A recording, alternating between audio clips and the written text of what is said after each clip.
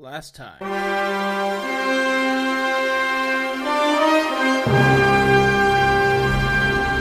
Fellas, ladies, people of all ages, welcome to the Delightfully Dandy Dudes. I had a dream about being like a knight, but oh, the shitty one. I don't know why. I was constantly like every time I would glimpse back into it, I would keep like showing up in mud. I was at this birthday party, right? And then just all of a sudden, my house filled up with the most amount of people it possibly could. But they were all looking at me like I farted in the room or something. So I leave my own house, and then all of a sudden, the dream changes and it gets Walking Dead on my ass. I'm like, oh wait, I have my class ring from school. I can fly away. So I did the Green Lantern Superman shit and punched the air up. Started flying around, and I was like, oh, thank God, the zombies are gone. And today. Well, ladies and gentlemen, today we have a special episode of the Delightfully Dandy Dudes. We have a... I'll let him list off his acknowledgments, I guess you can say. But this is my father-in-law. His name is Rick. He is a very accomplished man, and we figured it'd be very fun and interesting to do a little interview with him today. So I'll let him introduce himself and tell a little bit about himself. Okay. I have a question first.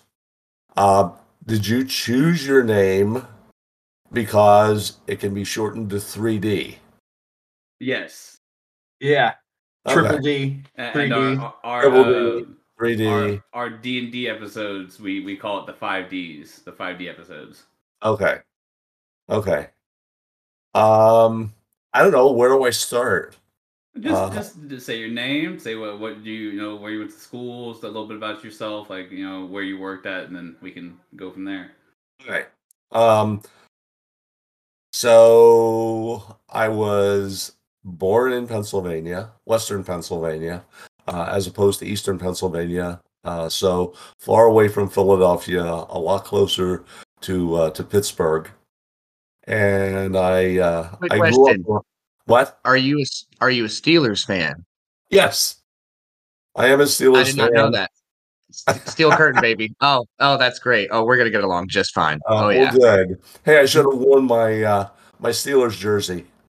I have a TJ Watt jersey. It's great. Yes. Okay. I'm also a Pirates fan, but they don't do too well. Fair. That's fair. That's fair. But the Penguins, though, Penguins are pretty decent. Yeah, the Penguins weren't, I left there, wow. I left Western Pennsylvania in 1974. So the Penguins weren't a big deal. No, Now, they my were brother-in-law just lives starting up, there. right? Yeah, my brother-in-law is a big Penguins fan. There you go. My wife's from that area as well, so. Nice.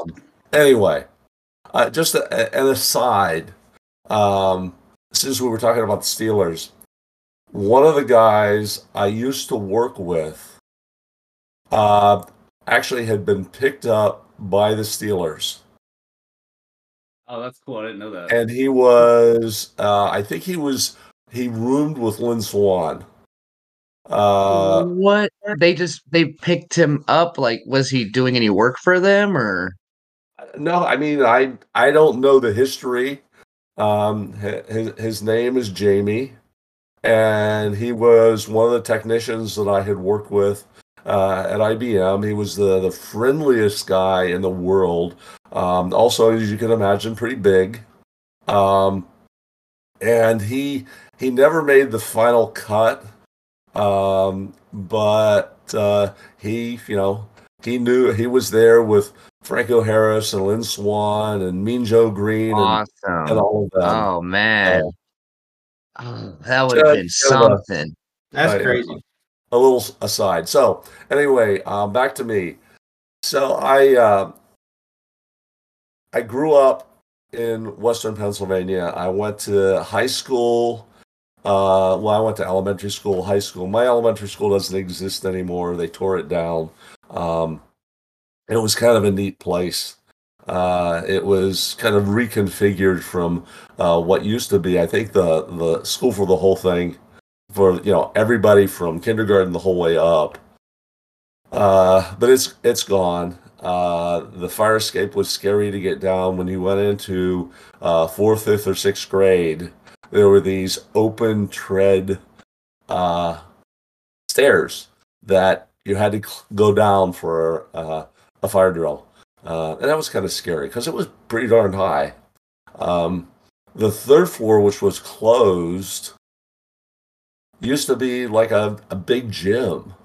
And somehow I managed one day to get up and kind of look around, and it was kind of dark and dusty. And anyway, so I went there, grades 1 through 6. Then we had junior highs back in Pennsylvania. We didn't have middle schools and high schools.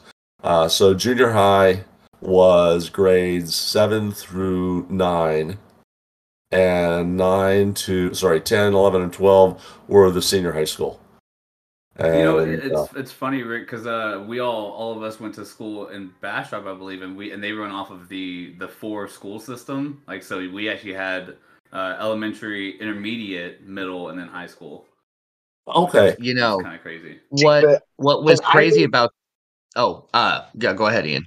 But I moved from Mississippi in 7th grade, and in Mississippi, it's the same way as Pennsylvania. You have elementary school, or junior high, high school, and junior high was 7th through 9th. Yeah. So I mean, you were really a freshman, and you were still in junior high school. Lovely. Yeah. And then you get to go to a new school as a sophomore and be a freshman still. Yep. Yeah. When I was in South Texas, the schooling system, it was in a 3-part, but elementary was from pre-K kindergarten up to 5th grade, and our junior high was 6th to 8th, and then we had the 4-year high school, like senior high school. Right. So it was weird coming into Bastrop, and I'm like, you guys have an intermediate school for just 3, 4, and 5. What is that? Like that was foreign to me. I was so confused when I first moved to Bastrop my sophomore year in high school. Yeah. Well, it was. On a note, real quick, I would just like to apologize for Ian's audio. He's at work right now using some pretty terrible earbuds. But he didn't want to miss his episode because it is a very special episode. Somebody in the background. Hello. That's Jess. Okay, so back to one of the interesting things, and I don't want to make this multi-part, but who knows? When I was in elementary school, the building had no cafeteria. I don't know if it ever did, but it didn't have a cafeteria. We were a block away from the senior high school. So for food, the teachers would, march us all up to the senior high school. And so you have these tiny little kids surrounded by these gigantic high school students. Now we had our own table, so they didn't bother us. But I think we still had to go through the line. Anyway, so high school was interesting. I was one of the nerds, and continue to be, or geek. Yeah. Nerds unite. Yeah. We're all in the same boat as you, Rick. So and we did a lot of. What's that? The nerd power. I just said nerd power. Yeah, nerd power. Let's go. So, and one of my friends and I had a competition to see who could get their picture in the yearbook the most, and I won. Nice. It was like, join every club you could, and I don't know. I think I had like 23 or 24 pictures in the yearbook. Goodness gracious, that's funny. Whoa! That's something unheard of for us nerds, 23 pages. I was in the yearbook. I had 2 pictures in the yearbook. I had a like the side panel that's like, I don't know, like 3 inches wide maybe. I had like a panel of that about me skateboarding in high school. I had that in the yearbook. There you go. Okay. I had my picture taken for the page of my class on the yearbook. I'll be back. If that counts. Skateboards. I had one of the clay wheel skateboards, and I can't tell you how many pair of pants I ripped because you would hit the tiniest stone and it would just stop, and I wouldn't. I don't know. Maybe it's forward, guys. I have to go. All right, bro. Bye. Sorry. Try to come back if you can. So anyway, I mean, high school was fun. I was definitely not one of the jocks. I was kind of surrounded by a bunch of them. But some of them I knew from elementary school because we used to walk together to elementary school. A lot of the folks in the town I lived in worked in the coal mines that fed the steel industry out of Pittsburgh. Oh wow! So we did a lot of strange things. Physics teacher, you could always tell when you were going to have a quiz the next day, a surprise quiz the next day, because he would get mad at us and he would just take his book and slam it on the desk. And that was a guarantee the next day you would have a quiz. Hey, at least you got a warning. Yeah. One of the things we did in chemistry class is, not necessarily the best thing to do, is we had magnesium ribbon, and we took it and we wound it around the stainless steel upright, and then we lit it. So that was kind of cool. Oh my goodness! No way. Yeah. World of Fire, I take it. Yeah. It was a pretty short fire. Yeah. Think of it as like a fuse being wrapped around like a stainless steel column, pretty much, and they just lit it on fire. It just it lit up. I bet that looked kind of cool though. Like magnesium burning, it burns different. Yeah. I'm not sure what the teacher thought about it. Not as enthused. I think I will be forever remembering my time as the biology lab assistant. We had this tiny room. It was probably no more than 10 by 10. And I got to be the person who would get the specimens ready for all the dissections. Oh, that's cool. Anything from earthworms up through frogs. That's awesome. But during that time, I inhaled one heck of a lot of formaldehyde. That's not good. They came in these 5-gallon drums, and you would just pull them out. Now, the advantage was that those people who were my friends would get the best specimens, and if there were ones that were partially decayed, those would go to people that I didn't quite like as much. Okay. So, real quick, so inhaling a bunch of formaldehyde, would that preserve your lungs? Well, I keep wondering that. Maybe I'm going to live forever because of all the formaldehyde. You'll never have any lung damage. It never gets bad. Did you ever get the the high off of it, like where after you apparently it's supposed to make you really woozy? No, I can't say that ever happened. I didn't know that would happen with formaldehyde. Yeah, it's supposed to be formaldehyde. You gotta smoke it. Yeah. Oh, is it? It has to be. Yeah, it has to be. Inhales, Well, he said he was inhaling the fumes, so I figured maybe. Well, so it has to be it's gotta be it's gotta be activated. Yeah. Oh, okay. Yeah. Via fire. There's a thing called Sherman that's a slang for formaldehyde that we call it wet down here. Yeah, wet. The people dip drugs and stuff in them and smoke it. What? Yeah, because it makes you. They call it wet because it makes you feel like you're swimming. No, wet is PCP, bro.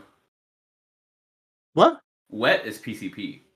Look, if you're getting wet, it means you're smoking PCP. Sorry, Rick. Yeah, we're learning things today. That's embalming fluid. Never mind. Yeah, the strangest thing was, I mean, some of the smaller specimens were like in alcohol, and I cannot remember what this particular thing was. I want to say it might have been 1 or 2 millimeters long. And so I was taking them out and putting them in the dishes, and one of them started swimming around. Oh no! And then eventually stopped, and I don't know if it was a reaction to being moved out, and it was just the alcohol, or whether the thing was actually alive. But it was like, it was kind of strange. Yeah, that's crazy. Yeah. Hey, quick chip in real quick. If Ian is not going to be back, and we're probably going to do another part of this, do you want to have Dylan come in, and that way we at least have 4 people that we can all ask questions, and then next will be Ian?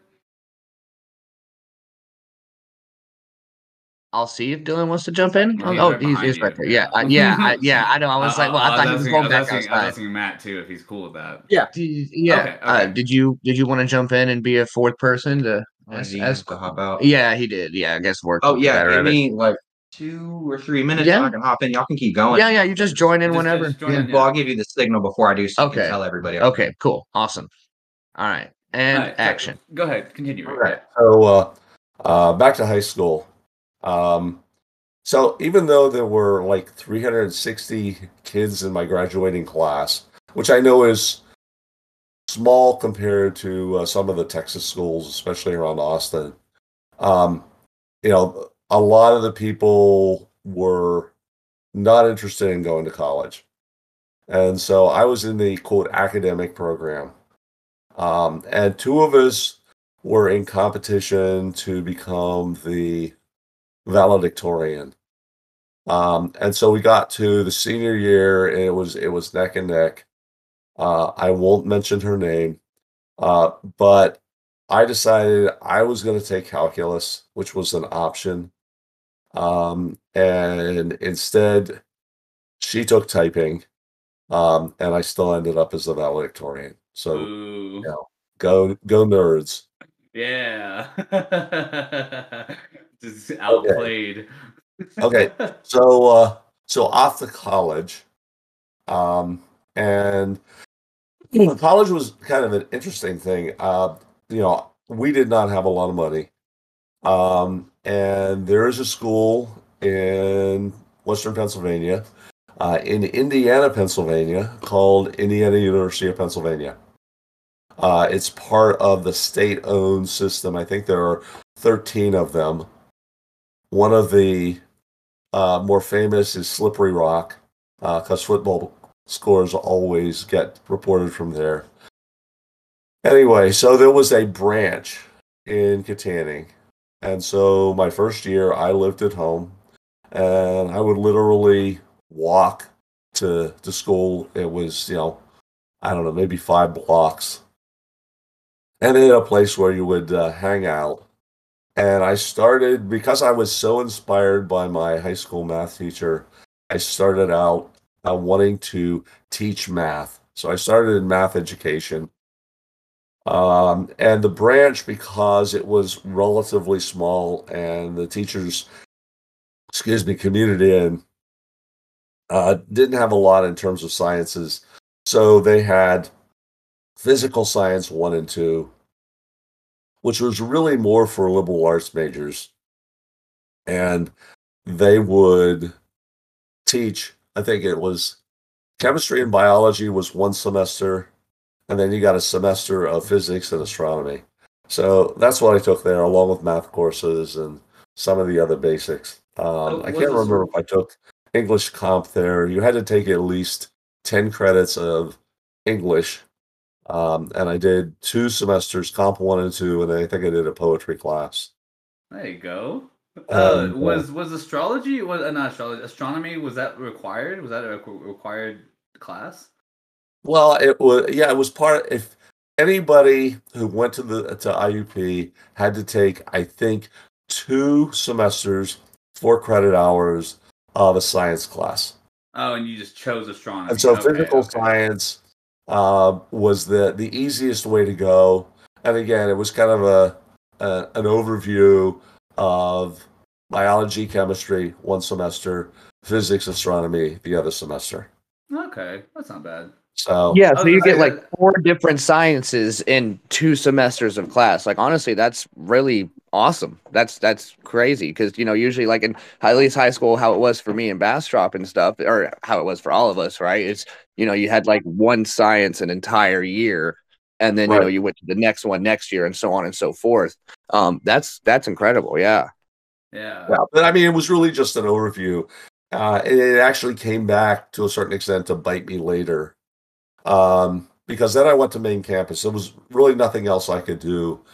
You could get 2 years in there if you were just going for, kind of a liberal arts degree. So I went to main campus, and so I had, more serious math classes and my first real physics class. And what I found, first of all, we had something called transformational geometry, which I thought was a really cool course. And I felt really cheated in high school where you had all those stupid proofs you had to do. In transformational geometry, you would prove it for a special case and then show that it was invariant under a whole bunch of transformations. And it was one heck of a lot easier than the stuff you had to do in high school geometry. Now, maybe today they're teaching transformational geometry in high school. No, geometry in high school still sucks. Yeah. Okay. It's hey, what is that? What's the side of this rhombus equal? Blah blah blah, and then it's dumb. Yeah. It's essentially like they're trying to teach a kid how to measure shapes rather than actually show geometry. Yep. But, So, so I was taking the math courses. I was enjoying them for the most part. Although when you get into group theory and things like that, it was like, I'm not sure about this. And I was learning more math in my physics class than I was in my math classes because there was something physical about it. Sorry, I don't mean to be redundant there. But it made sense in terms of, where the calculus was, came from or why it was being used. And the same was true with things like differential equations. I still remember the professor I had for differential equations. He was an older guy, very smart, very good in terms of teaching. He had the book literally memorized. Oh. Someone would ask him a question, and he would tell you what page to turn to in the book. Oh, nice. That's a good teacher. That's a superpower in itself. It's sad. It's really sad to think that you don't see teachers like that anymore. And if you do, it's they're rare cases rather than the norm because it used to be there was a norm to how teachers acted and behaved and taught. And now it's all out the window. I had a gym teacher teach me geometry. Yeah, same. No, I had an actual geometry teacher. I had a gym teacher teach me history for a semester, and I said no, I'm not learning from you. I also had a gym teacher teach me computer animation. A gym teacher made me better myself by going into AP because I couldn't deal with him teaching me. Because it was it was a football coach that taught me animation, and he tried to make me do burpees. I don't remember why, but he tried to. I wasn't the kind of in the middle of class. Yeah, I wasn't the kind of person to just take that from anybody. No, straight up. I'm not even in football. What are you talking about? By the way, while we're sidetracked, we have our special guest from last episode is back since Ian couldn't be here for this. Ian decided that being at work means that you actually have to do things work related. So he dipped out on the episode. He's a terrible person. Everybody just. So everyone, we have Dylan here to fill in for this episode. Easy. Ian will be back for the next one. but yeah, no. Rick, you were talking about your teacher. Sorry. Yeah, and I still remember. I guess it was my junior year. I had statistics, probability and statistics, and I still remember some of that these days. But I didn't show up for a lot of the classes. I can't remember that particular semester, but I maybe ended up with half the classes. Would that happen to be when you and your wife met? Yeah. Well, actually, it was probably the semester before I met Leslie. Of course, yeah. Semester before I met Leslie. So it was the first semester of my junior year. Leslie and is, I was slacking off a little bit. I had a B going into the final, and I had to get like a 96 out of 100 to pull the A off. And I did manage that. But the telling factor was in the last exam we had, and he was going around to hand out the papers. He obviously didn't recognize me because he looked at the paper and he said, "Is there a Miss McMaster here?" So anyway, but we had a lot of fun in the physics classes. I was a lab assistant. It was a way to earn some extra money. I actually had a very small college debt compared to most of the people these days. It was measured in 3 digits, not 6 digits, which was kind of nice. It was also the advantage of going to a place like IUP because it was a good education. The teachers were more interested in educating the students than they were in doing research. That's good. Yeah. So I like that. So anyway, we had a new guy come in, a new teacher come into the physics department, and he had all these great ideas for physical science class. And one of the things was, you know air tables, right? From air hockey and things like that. Yeah. You have a near frictional surface. Well, he came up with a different way of doing it because those things are expensive if you're going to outfit an entire lab with them. He found something called, what is it? Instant banana peel. Have you ever heard of instant banana peel? No. No. It is these tiny micro beads of plastic, and you spread them across the surface. It was being used for riot control. So if you had a bunch of people rioting, what you would do is you spray this stuff on the ground, and everybody would just start, they couldn't stand up anymore. Because it was like walking on a bunch of tiny little balls. That's you had no friction. What? Yeah. So like instant banana peel, like yeah, because it makes you slip. That's so funny. It makes you. It's like slipping on a banana peel, except it's really physics. So what we would do is we would take the regular lab tables, and we would clamp 2x4s around the perimeter, and then you would dump this in the middle, and it would spread out across the table, and you essentially had a near frictionless surface on which you could do collision experiments. Was Mario Kart a thing at that time? Because the Nintendo and stuff. No, not yet. No, I just imagine. Back then, it was Pong. I imagine nowadays if they have Pong to use days. that. Yeah, I imagine nowadays if they have to use that stuff, that instant banana peel, they just call it the Mario Kart Special. The Mario Kart Special. That's great. Come on, That's boys, great. we gotta get the Mario Kart Special out. So, okay, so back to college days. So my junior year, I lived in an apartment with 3 other guys, and we would do all kinds of crazy things. I had a toboggan, and back in Pennsylvania, it actually snowed.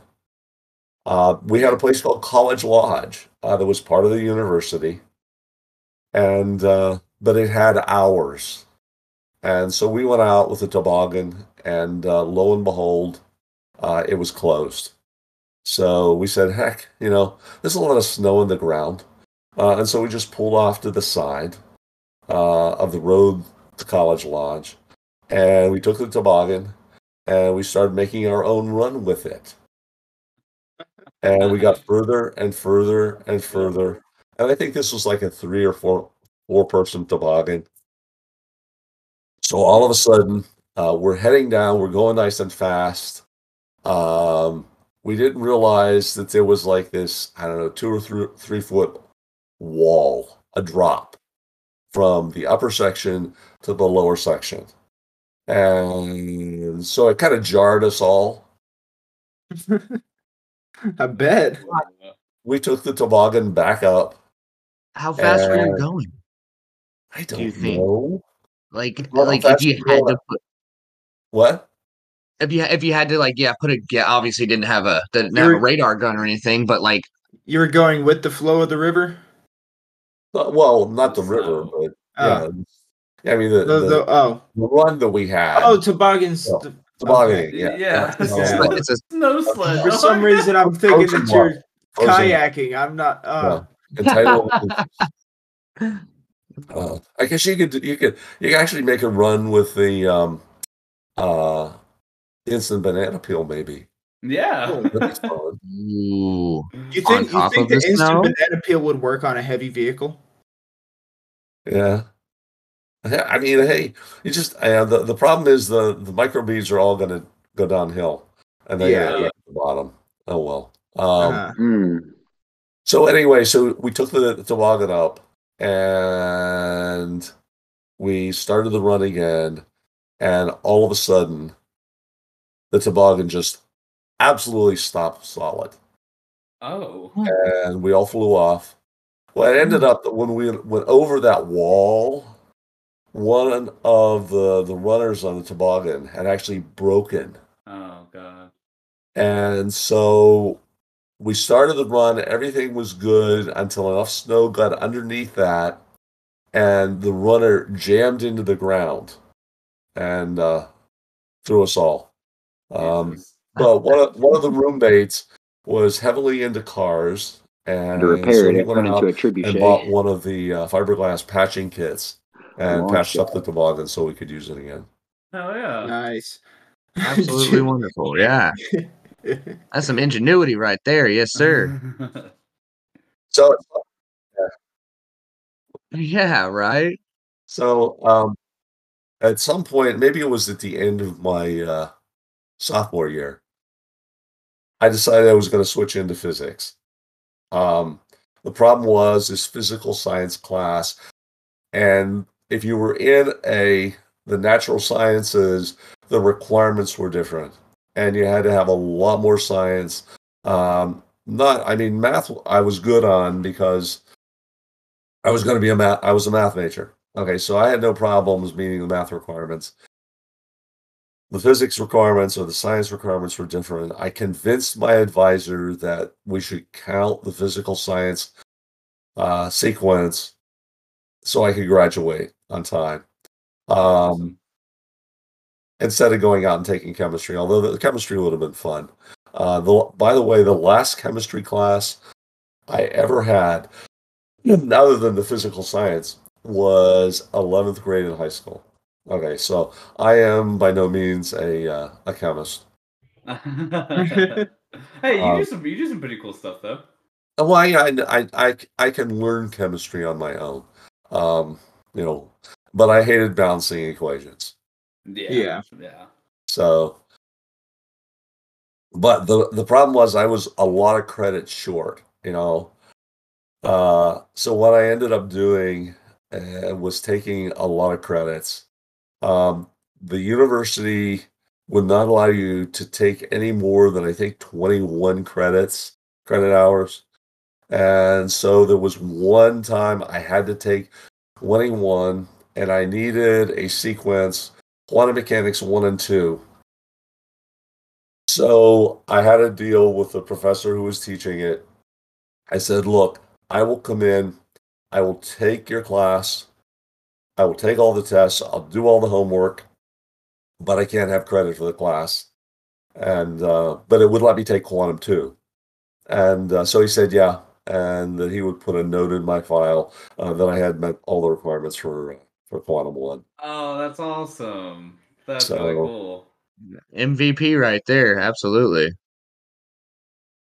So anyway, so as Tim knows, hang on, cut that out. You gotta call me Swaggy on here. I know it's probably hard for you to say. Okay, I'm sorry. So as Swaggy McGee knows, I met my wife during my junior year. We got married that summer, so we were both undergraduates. And living in an apartment.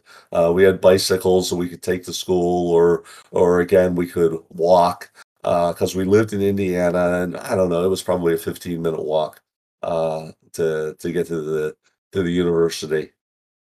And so I got through my senior year, and let me tell you, back then, undergraduates in physics, there weren't many jobs.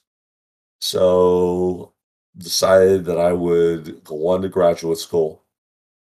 Applied I didn't hear you go over it, but what actually made you switch over to physics rather than? I was learning more math in my physics classes than I was in the math classes. Oh, okay. I like that. That's cool. Yeah. So, because it made sense. Yeah. If you were in chemistry, group theory made sense. If you were in physics, calculus made more sense.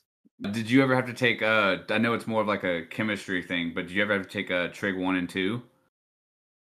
I didn't have to take those because I'd had them in high school. Oh, okay. And so the classes at college were, you started with the calculus. But yeah, I mean, I had Trig 1 and 2, and Pythagorean's theorem, and isosceles triangles, and I don't know, is that trig? I don't know. That's more geometry. Geometry. Yeah. Interior angles, exterior angles, that's geometry again. Yeah. So, yeah, I have had trig. You're talking long division, quantum fraction, stuff like that for trig. I've never heard of quantum fractions. Where they fraction a fraction and you have to divide that on top of a fraction. It's I don't know if it's actually called quantum fractions, but that's how I remember them.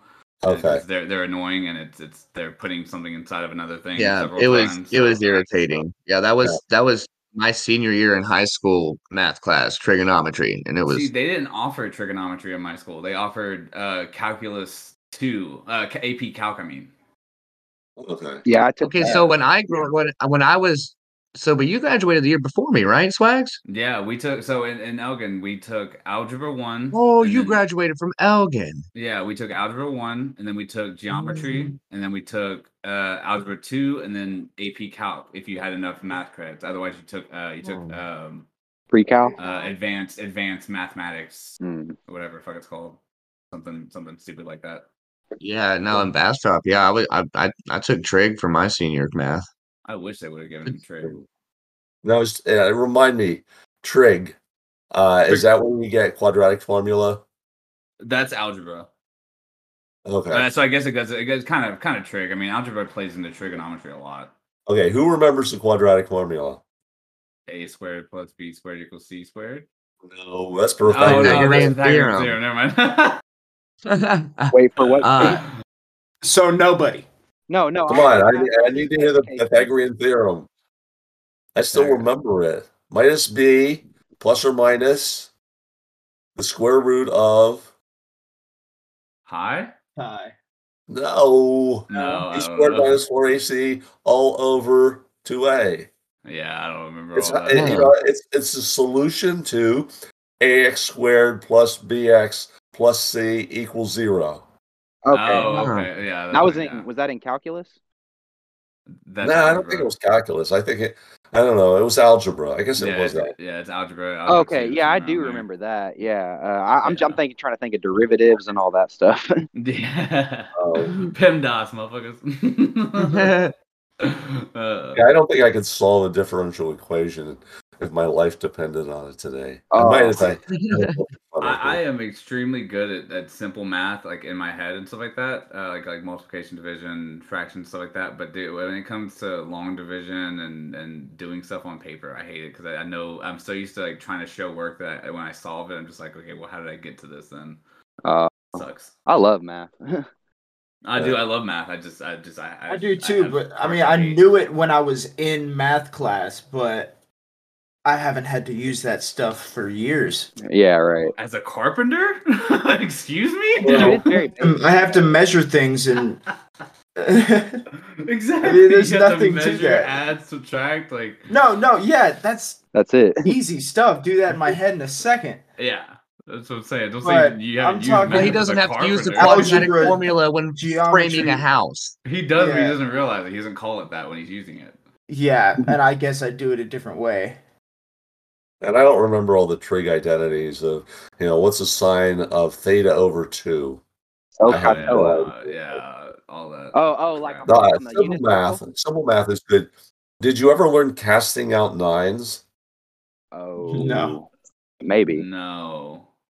I always know nines because once you get everything goes up, goes down by a number as you go up by a number. The opposite side goes down, and then once you get to 100, everything's always 2 less than it was.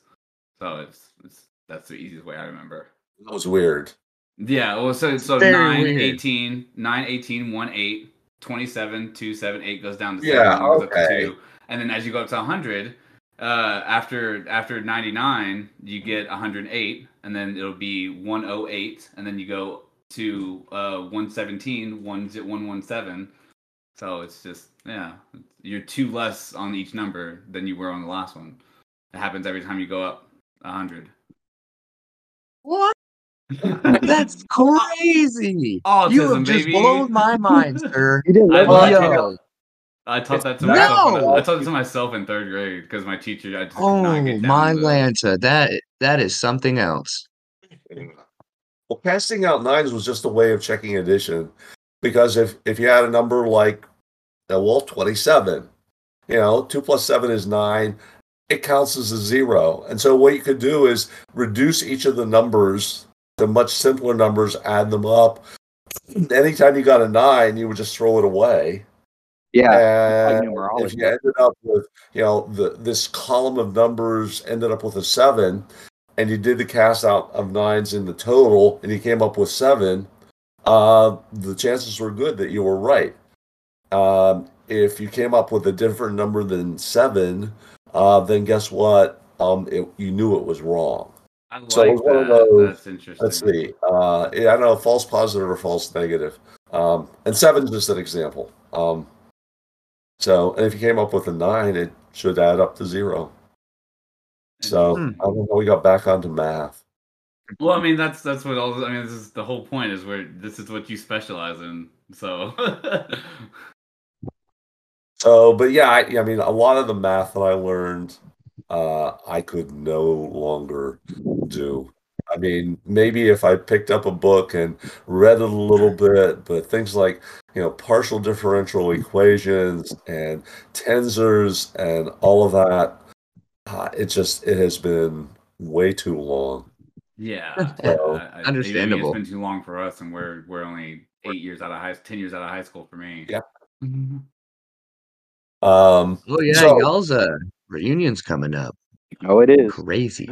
So back to college. So there were no jobs, and so graduate school, physics. I applied to 8 colleges and got accepted at 7, and kind of made my mind up. And this is not necessarily the most positive thing, to go to RPI. And by the way, the school that rejected me was Wesleyan University in Connecticut, and my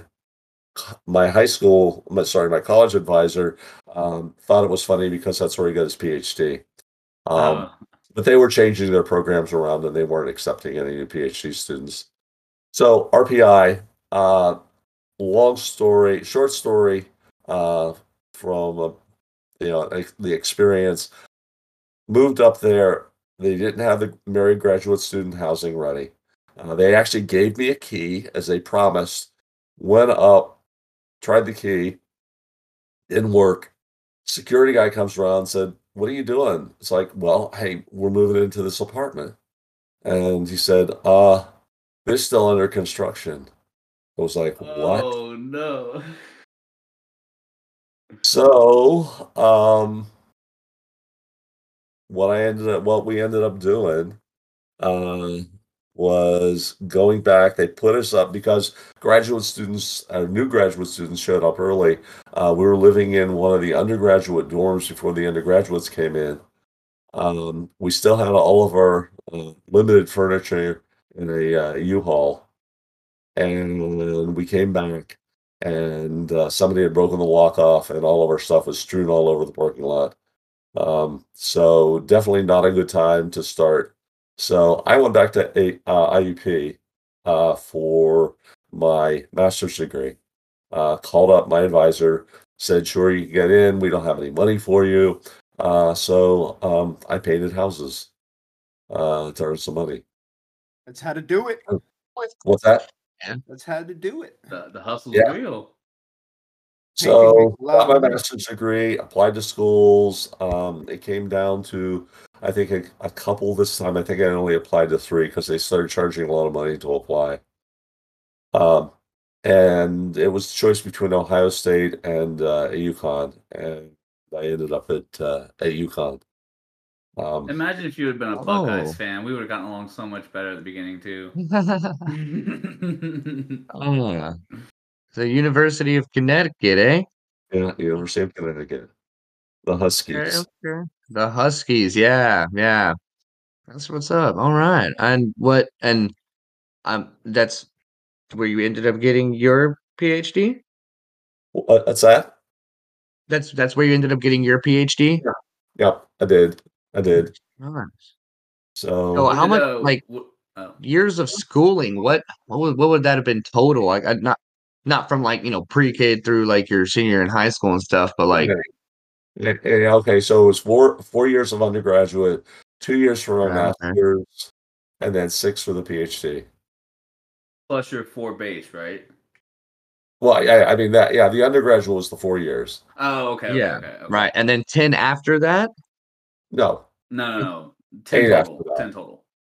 10 total after that, and then another 6 for the PhD. Oh, okay. And then another 6 after. Okay, yeah. So what did you write your thesis on? Heat pulse propagation in superconducting lead-indium alloys. Okay, you want to break that down? What did that consist of? Yeah. Enlighten us. People would measure things like thermal conductivity of a material.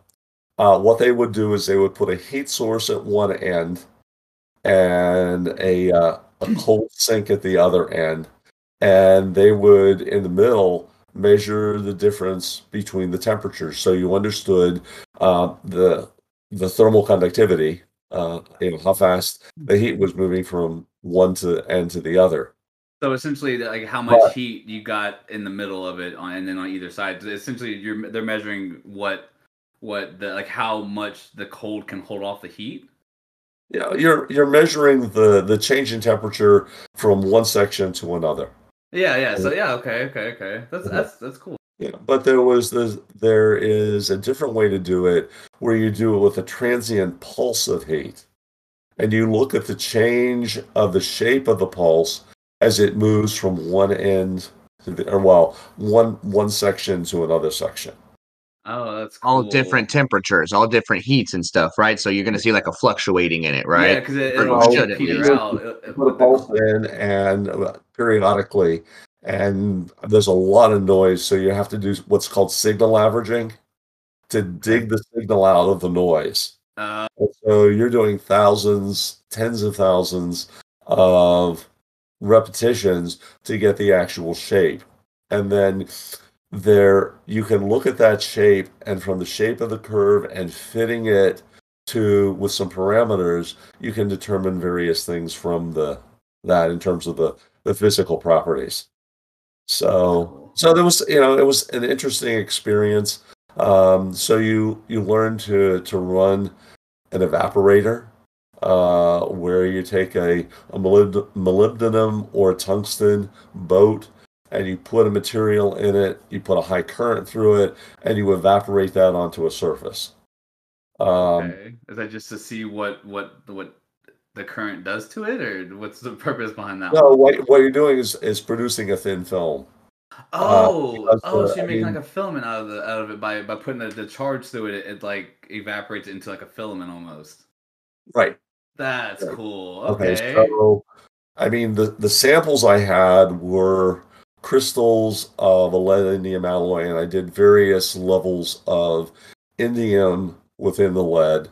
And what you would do is you would actually grow the crystals by slowly. These were in like a carbon mold. Then you would slice them up with basically a spark saw. And so those were the samples, and the evaporation, then the next thing, since that is a superconductor at liquid helium temperatures, you have to put an insulating layer down. And with the insulating layer, it was silicon dioxide quartz. And so I had to learn to to run a sputtering unit where you create a plasma and you have this stuff depositing on the surface. The evaporation was for both the heater, where you would put the pulse through, it would generate the heat, and then you had to have something at the other end called a bolometer, basically a time-sensitive. We're talking in terms of micro to milliseconds in terms of responses. And what do y'all use to capture that? I mean, especially back in that day, how did y'all even manage to record that kind of stuff? There are various ways to do it, both digitally and analog. Really? So what you would do is there's something called a Josephson effect, which depends on tunneling through a barrier. It's a quantum mechanical phenomenon. And we probably don't want to get into this level of detail. But what I would do is I would deposit a superconductor in a partially oxidizing atmosphere, so you would get these particles that had a small oxide layer around them. Mm-hmm. And you could then bias those with a magnetic field so that you were in this transition period between a superconductor and an insulator. And so you would actually be taking that temperature change and turning it into a voltage change. And the voltage change then would go through your signal averager. So there actually is a visual component. You can actually get a visual component of that too. That's crazy. Oh yeah. Yeah. That's so nuts. So you actually get to science is crazy. I thought so nuts, dude. That must have been really fun. Oh, it was. And we had a lot of fun in the labs. I had a question with your static knife. How did y'all cut the materials without causing a reaction? What now? Do you mean the lead? Well, any of it. I mean, if you said you had to cut different materials, you use a static knife most of the time. But I was just wondering how, because it was a sparking tool. That it was a wire that would spark through, and then you would carefully polish the surfaces. Okay. This was used on the material that came from the top, right? No, this would be like the lead. Yeah, like the base of the But that's why I was curious, because it's only for the lead then. Right. The other okay. You would not deposit. And we had things like you had to obviously have shielded cables. You can't take a normal coax cable and run it down in. So you have something called micro coax, which is teeny tiny. With a teeny tiny wire inside, an insulator, and then a stainless steel tube on the outside. The other thing you have to be careful about, since you're dealing with very low temperatures, is that you don't have a lot of heat going into it. I mean, you look at some of the quantum computers today, and people have to be very careful. You see all these gigantic not gigantic, but a large number of the micro coax going down into where they're the actual devices. That's crazy. So And, for everyone in the audience, he has PhD is in low temperature physics. By the way, in case he didn't say that, I don't know if it was brought up, but that's why we're talking about for those who don't know, liquid helium under normal atmospheric pressure is 4.2 degrees Kelvin. So it's not degrees, 4.2 Kelvin. It's really, really cold. What does that translate to? And I can't off the top of my head think about it. What's the translate to into Fahrenheit? Fahrenheit? About negative 400 and I don't know 54.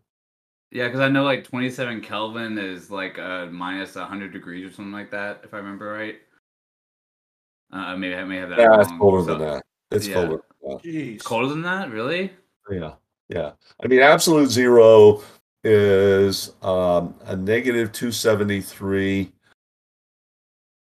Celsius. It is negative 459 Fahrenheit. And so we're dealing with 4.2 degrees above absolute zero. Wow. That's crazy. Yeah. That's nuts. So, and then you can actually get to lower temperatures by pumping on it. Helium is interesting in that under its own vapor pressure, it always stays a liquid. To get a solid, you actually have to pressurize it. So, like if you were to take a beaker of water and put it in a bell jar and start pumping on it, eventually it would freeze. If you take liquid nitrogen, which is 77 Kelvin, and you pump on it, it will eventually freeze. Helium will never freeze under its own vapor pressure. Wow. Fun facts with Rick. Fun fact. So you can. How did you contain something that cold, 4.2 degrees above absolute zero? Like how did you guys, what material did y'all use to keep that contained? As so you could test it and stuff, Okay. What you have is called a Dewar nest. DEWAR. No relation to the alcohol.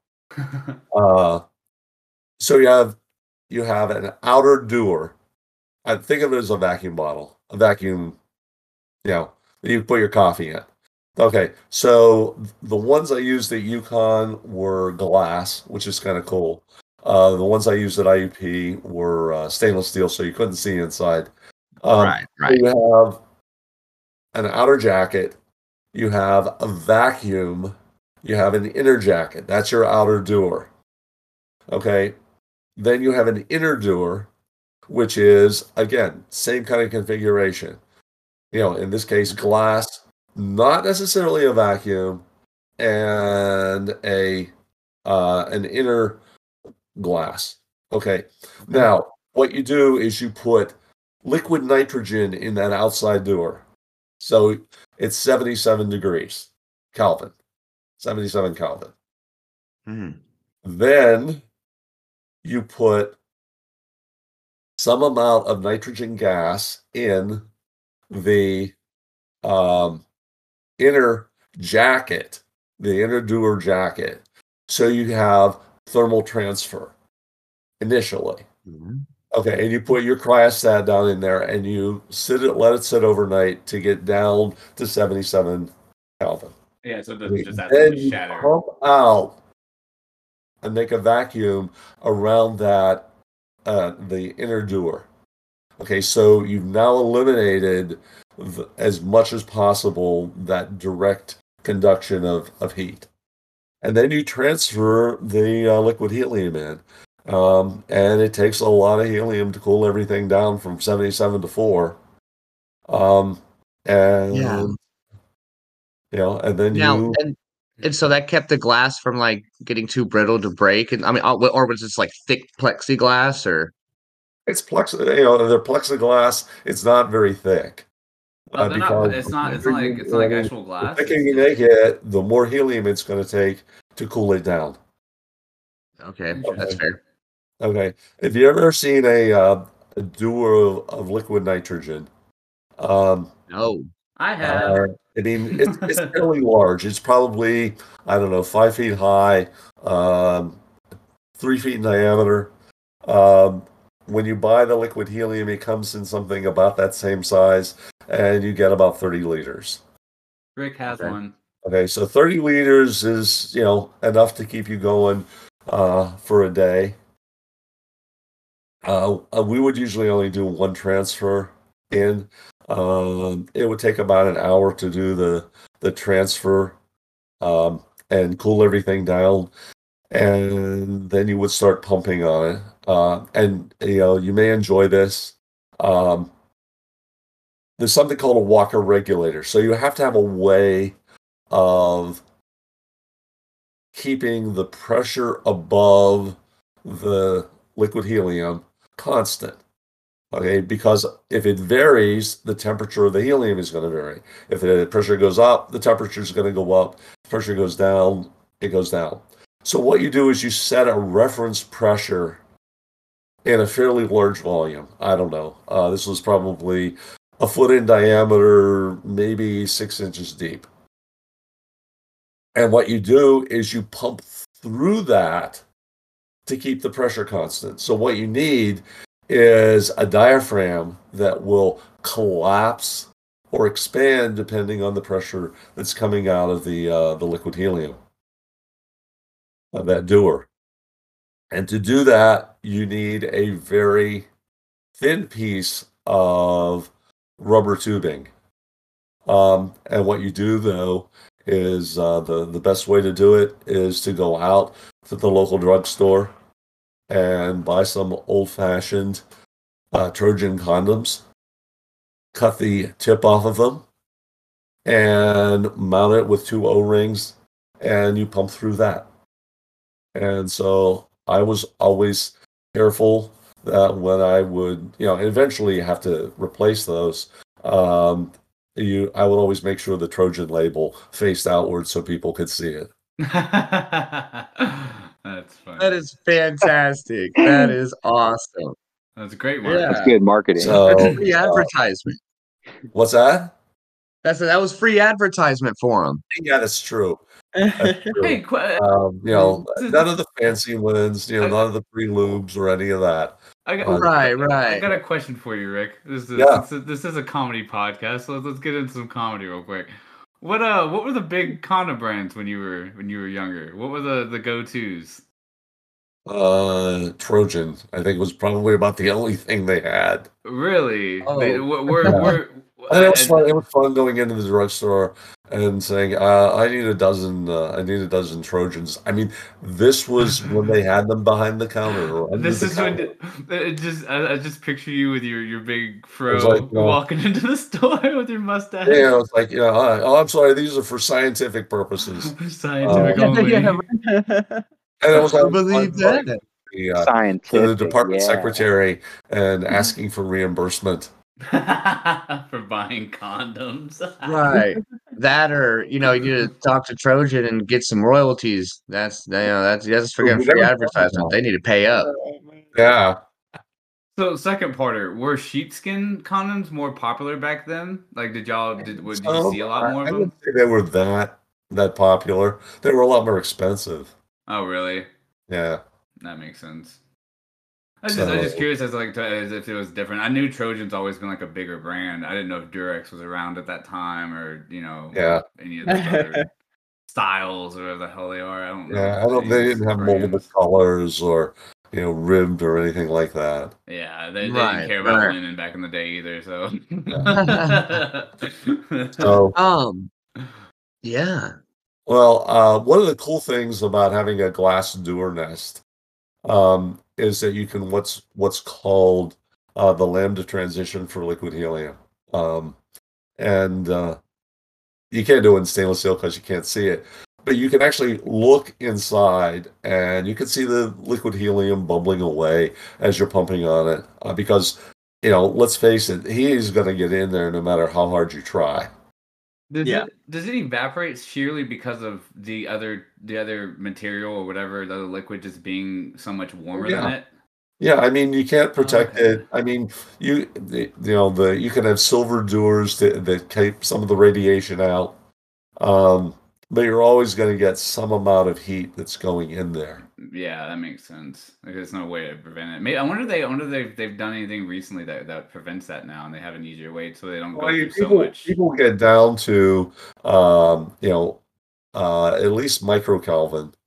But it's a lot more elegant. I mean, you go from a helium-4 refrigerator to a helium-3 refrigerator, just a different isotope of helium. You can get down to about 0.6. You get into dilution refrigerators, which is kind of a cool mixture of helium-3 and helium-4. And then you get into all kinds of more elegant ways to get to even lower temperatures. Okay. But lambda transition is kind of an interesting. It's like a macroscopic thing that you can see is happening on a microscopic or quantum level. When you hit 2.17 Kelvin and you're pumping on it, it will be boiling furiously, and the next moment the surface will be completely still. So crazy. Because any heat that's generated immediately, a helium atom will evaporate from the surface. That's crazy. And so from 2.17 down, you no longer have the boiling. You are losing helium. But anyway. So I would go down to a 1.2 Kelvin, and that would be it. But it was interesting. There were a lot of things you had to do by yourself. I learned to run a lathe. I learned to run a milling machine. I did a lot of. I have a quick question, and this might be a dumb question. Is there anything colder than absolute zero? No. Well, thermodynamically, because you said microkelvin, and I'm like, is that colder than absolute zero? No. A microkelvin would be 0.000001. Okay, because obviously 0 Kelvin is absolute zero, right? Yeah. Right. Okay. Yeah. Thermodynamically, there are some things that you can talk to about order and disorder, but physically, as far as I know, they don't exist. Okay. Yeah, absolute zero. Maybe in a black hole. Yeah. So absolute zero is the temperature of space. It's actually a little warmer than that. Yeah, it's a couple. I think the background radiation is like 2 Kelvin. Yeah, I thought it was like 2 or 3 Kelvin, something like that. Cold enough, though. Cold enough. Yeah. Die in seconds. Is that why your name is Dr.Kold with a K? Yeah. Is that why your name is Dr.Kold? Yes, exactly. He used to go by that. He did school functions and stuff like that. Yeah, I used to do, and maybe you still will do, a series of demos called "How Cold Is Cold." Yeah, and, I've got his shoes. I've got your shoes in my closet still, waiting for you. Yeah, so I do a bunch of stuff with dry ice, and with liquid nitrogen. And we'd have fun. No liquid helium. Too difficult to carry around. Plus, what would you do with it? Right. Well, you could talk like Donald Duck. Oh yeah, that's true. In fact, that was one of the things we used to do. Excuse me. When you open up the door to do the transfer, you obviously get a lot of helium gas coming off. And you have to be careful because it is cold. But if you could go in and take a deep breath, and talk like Donald Duck for a while. The first time we got liquid helium at IUP, it was a big deal. Oh, and, we were all gathered around, and one of my friends was there, and he went over and carefully sniffed it and said, smells like helium. The department chair did not know what to do. Anyway, you just inhaled it. Yeah. Well, I think we're gonna have to do 2 parts of this. We're right above an hour. Before we leave, can I tell 2 other stories about UConn, and we'll probably have some others. Yeah. I'll just let you know. We'll probably be in here in a second. So I was in there working on Saturdays. I mean, Leslie was working retail at the time, and she would get Wednesdays off, so I would take Wednesday off. Oh, and I kind of an aside. We would go to East Hartford, to a big cinema they had there. And we went to see Star Wars on its opening day, 70 millimeter film. There were like half a dozen of us in the entire theater. Jesus. Imagine if you're into collecting movie posters at that time. And collecting what? I'm sorry? Movie posters, like you do now. Nah, that came later. Yeah, that's what I'm saying. Imagine if you were. You don't have a lot of money. Yeah, one of the